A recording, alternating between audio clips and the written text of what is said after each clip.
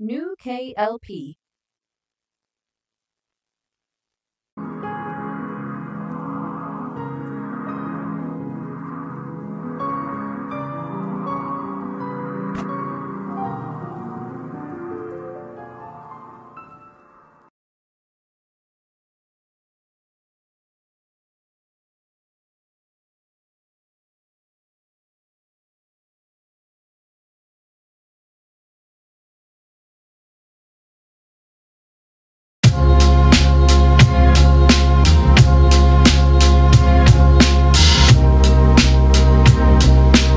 It looks as though Shannon Sharp's viral interview with Cat Williams is still rubbing some the wrong way as entertainers and comedians continue to respond and share their thoughts when it comes to the infamous Club Shay Shay interview.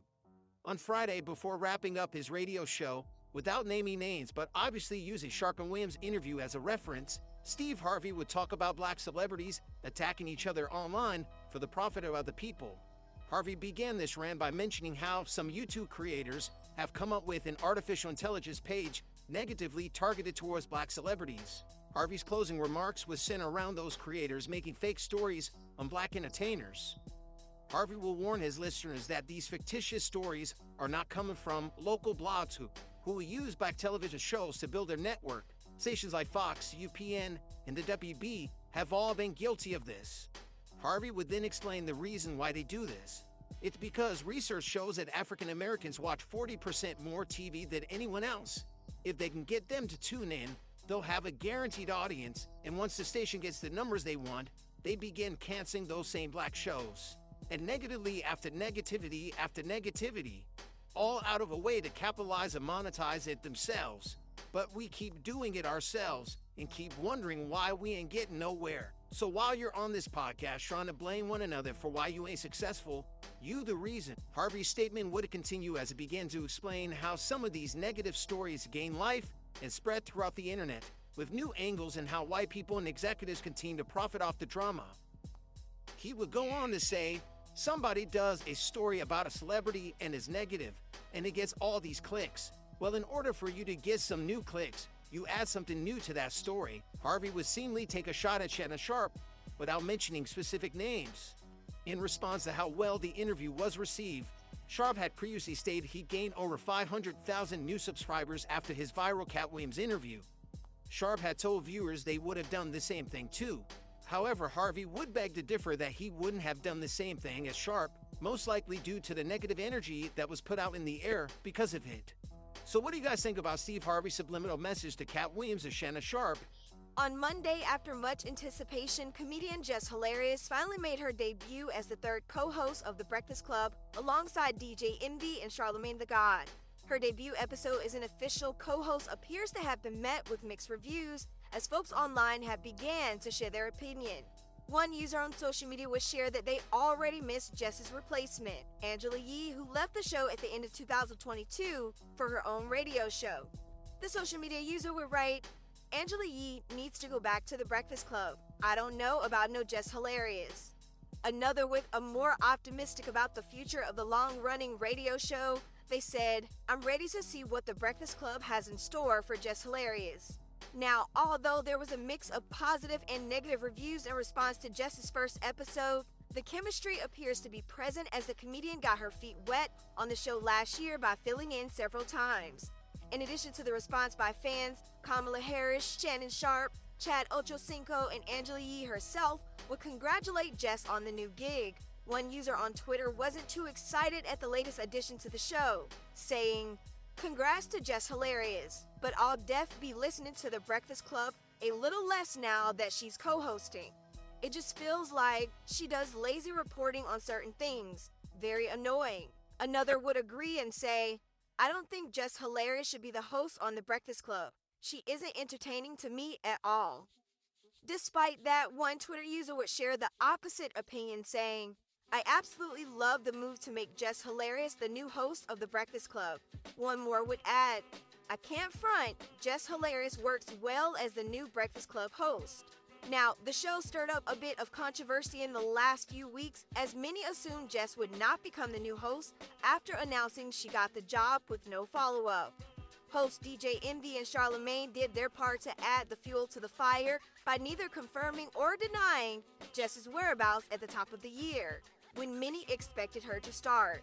This would lead to several blogs falsely theorizing and coming up with their own conspiracies as to why Jess was absent in January. Last week, DJ Envy would speak to Page 6 to discuss the false rumors that were put out. I think one of the funniest theories was when we got back from vacation. They said Jess worked one day and got fired that day. Mind you, she did not work at all. She hasn't been to the city and won't be until February the 5th. We are hearing a lot of fake news in these hating comments. We were actually doing a photo shoot at the time, and these people online are talking about Jess didn't get the job. What is going to happen to Jess now? It just goes to show that is what happens when too many people have a microphone or a computer in front of them. But what do you guys think of Jess Hilarious as the new co-host of The Breakfast Club? Will you be listening and tuning in? Let us know in the comments below. And from one host to another, congratulations, Jess Hilarious. So there's a story, and this we're going to start the show today, that Mike Vrabel, who's about 6'4.5", big guy, good-looking big guy, a physical football player, a tough guy. Football players are tough. That his size intimidated people, and that's why some people didn't want to hire him. If The Rock was 5'3.5", 140 pounds. He wouldn't be The Rock. He'd be the Pebble. Size matters. Taller men make more money. It's not an opinion. Look it up. And Mike Vrabel, if he was 5'6", would be somewhat intimidating. He's a tough guy. He's kind of intense looking, right? He's going to pitch you crap. He's got that sort of Boston personality. But I actually see it as an advantage. I'll give you an example. If you told me who are the toughest 4 football coaches in the NFL if they all got into a fight, I'd say Mike Tomlin, Dan Campbell, Vrabel, and Jim Harbaugh. And I do think their size and physicality, it's easier to relate to some players. And those coaches' teams are all known as physical and tough. Vrabel's teams, Tomlin's teams, Harbaugh's teams, physicality. They have an alpha, it bleeds to the team. I think you can connect with certain players, relate to former players. And again, taller men make more money. Size does matter. I think this is NFL teams losing sight of Vrabel's greatest gift, and that's communication. Nick Saban's 5'7.5", intimidating, great communicator. Mike McDaniel, 5'9", great communicator. Sean McVay, 5'10", great communicator. Dan Campbell, 6'5.5", built like a house, great communicator. That's what this sport is. And big men sometimes are better communicators because players connect with them. Not all the time. Where you get in trouble with big men in and out of football is when they've used it as a crutch since high school. They're known as meatheads. That's not Mike Vrabel. Mike Vrabel's really sharp, gets the game, great communicator. Was I surprised he didn't get one of the 8 jobs? No, because he's really smart. So is, in my opinion, Ben Johnson. And they both thought the best job and the only great job was Justin Herbert and the Chargers. And both Ben Johnson and Vrabel are smart enough to realize if you don't have a really good quarterback, it doesn't matter how good of a coach you are. Go ask Bill Belichick. Next year, you could have 5 to 7 B+ and above quarterbacks that need a coach. So, I thought he was the best coach available that didn't get a job. I consider him, right now in 2024, the best coach available because Bill Belichick is not as collaborative and clearly offensively not as current. But if a GM is worried about being intimidated, then it's probably a team you don't want to work for. It really is. But is intimidation relevant? Does size matter? Yes, I see it as an advantage. As long as you're not a meathead who's relied on that size since high school to get your way, And Vrabel has it. He was always one of the more thoughtful players. He was always a thoughtful coach. Got to an AFC championship with a B to a B minus quarterback, multiple division titles, 6 years, 4 wins. It's not his problem. Will Levis couldn't get him to the promised land. Alright, so one of the things that is an epidemic in this country, and boy do you see it on social media, guys, women don't, guys struggle to admit they're wrong. The Giants on Daniel Jones. He's not it. Now he can't even stay healthy. What are you doing? So, I didn't think the Clippers would work with James Harden. Man, was I wrong. A couple of weeks ago, I started really watching them closely. Remember they were like 0-5 when they put them together. It was a mess. Then they got hot. They right now have the best, easiest offense in the league. I watched them drop 149 last night. They have the #1 offensive rating. The Paul George-Kawhi combo is #1 in the league, plus 346. They get a great look every time down the floor. They don't have a single player in the NBA in the top 35 usage rate. Not one. The ball moves. This is the best offense in the league. It's an absolute joy to watch. Much more watchable on most nights than the Lakers, than the Bucks, even the Celtics. It is a blast to watch. All their stars have bought in, and that's the key when you have multiple stars. Russell Westbrook's like all come off the bench. Let me tell you something. This Westbrook is fantastic. He had a great pass last night. He's a more willing defender. He's absolute energy. Their bench is excellent. They've got real scoring. Terrence Mann, Kawhi, Paul George, Harden, Coffee. They've got nothing but guys. And I watched them last night, and here's the great thing about them. All these stars, and one guy has a ring, Kawhi, and he's got a couple of them. So all these guys now are rich. They're all famous. They're all trying to get a ring.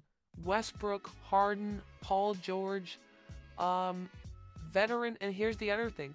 They've got all the boxes. Veteran point guard, helps in the playoffs. 2 great wings, scorers and defenders, huge in the playoffs. Solid bench, size in Plumlee and Zubac. Experienced head coach, experienced players in the playoffs. I have no problem acknowledging, wow, was I wrong on this puppy. Lob City, remember Lob City? Chris Paul, Blake Griffin, DeAndre Jordan. Wasn't a ton of substance to it. Blake Griffin couldn't hit a perimeter shot, DeAndre Jordan can't do anything but dunk, and Chris Paul's more distribution than score. Lob City was a lot of flash and fun, but there wasn't a lot of substance to it.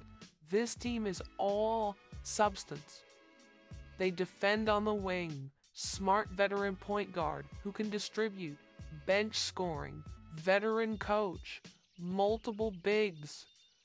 I have no problem admitting I was wrong. I watched them 4 or 5 games in a row now and watched most of the game. I watched the second half last night. It is unbelievable how easily they move the ball and get a shot. They get a great look virtually every time down the floor.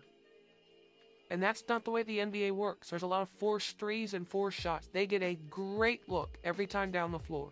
Kawhi doesn't have to start the offense, either does Paul George. They've got guards to do it. Westbrook's energy off the bench.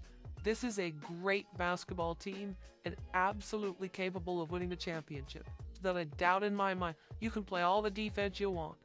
The teams winning the titles get the buckets down the stretch. This team gets a great look with great offensive performers every possession to the end. Chris Mannix yesterday on this team. If they're not the favorite to win the championship in June, they are in a small group of teams that you would consider that.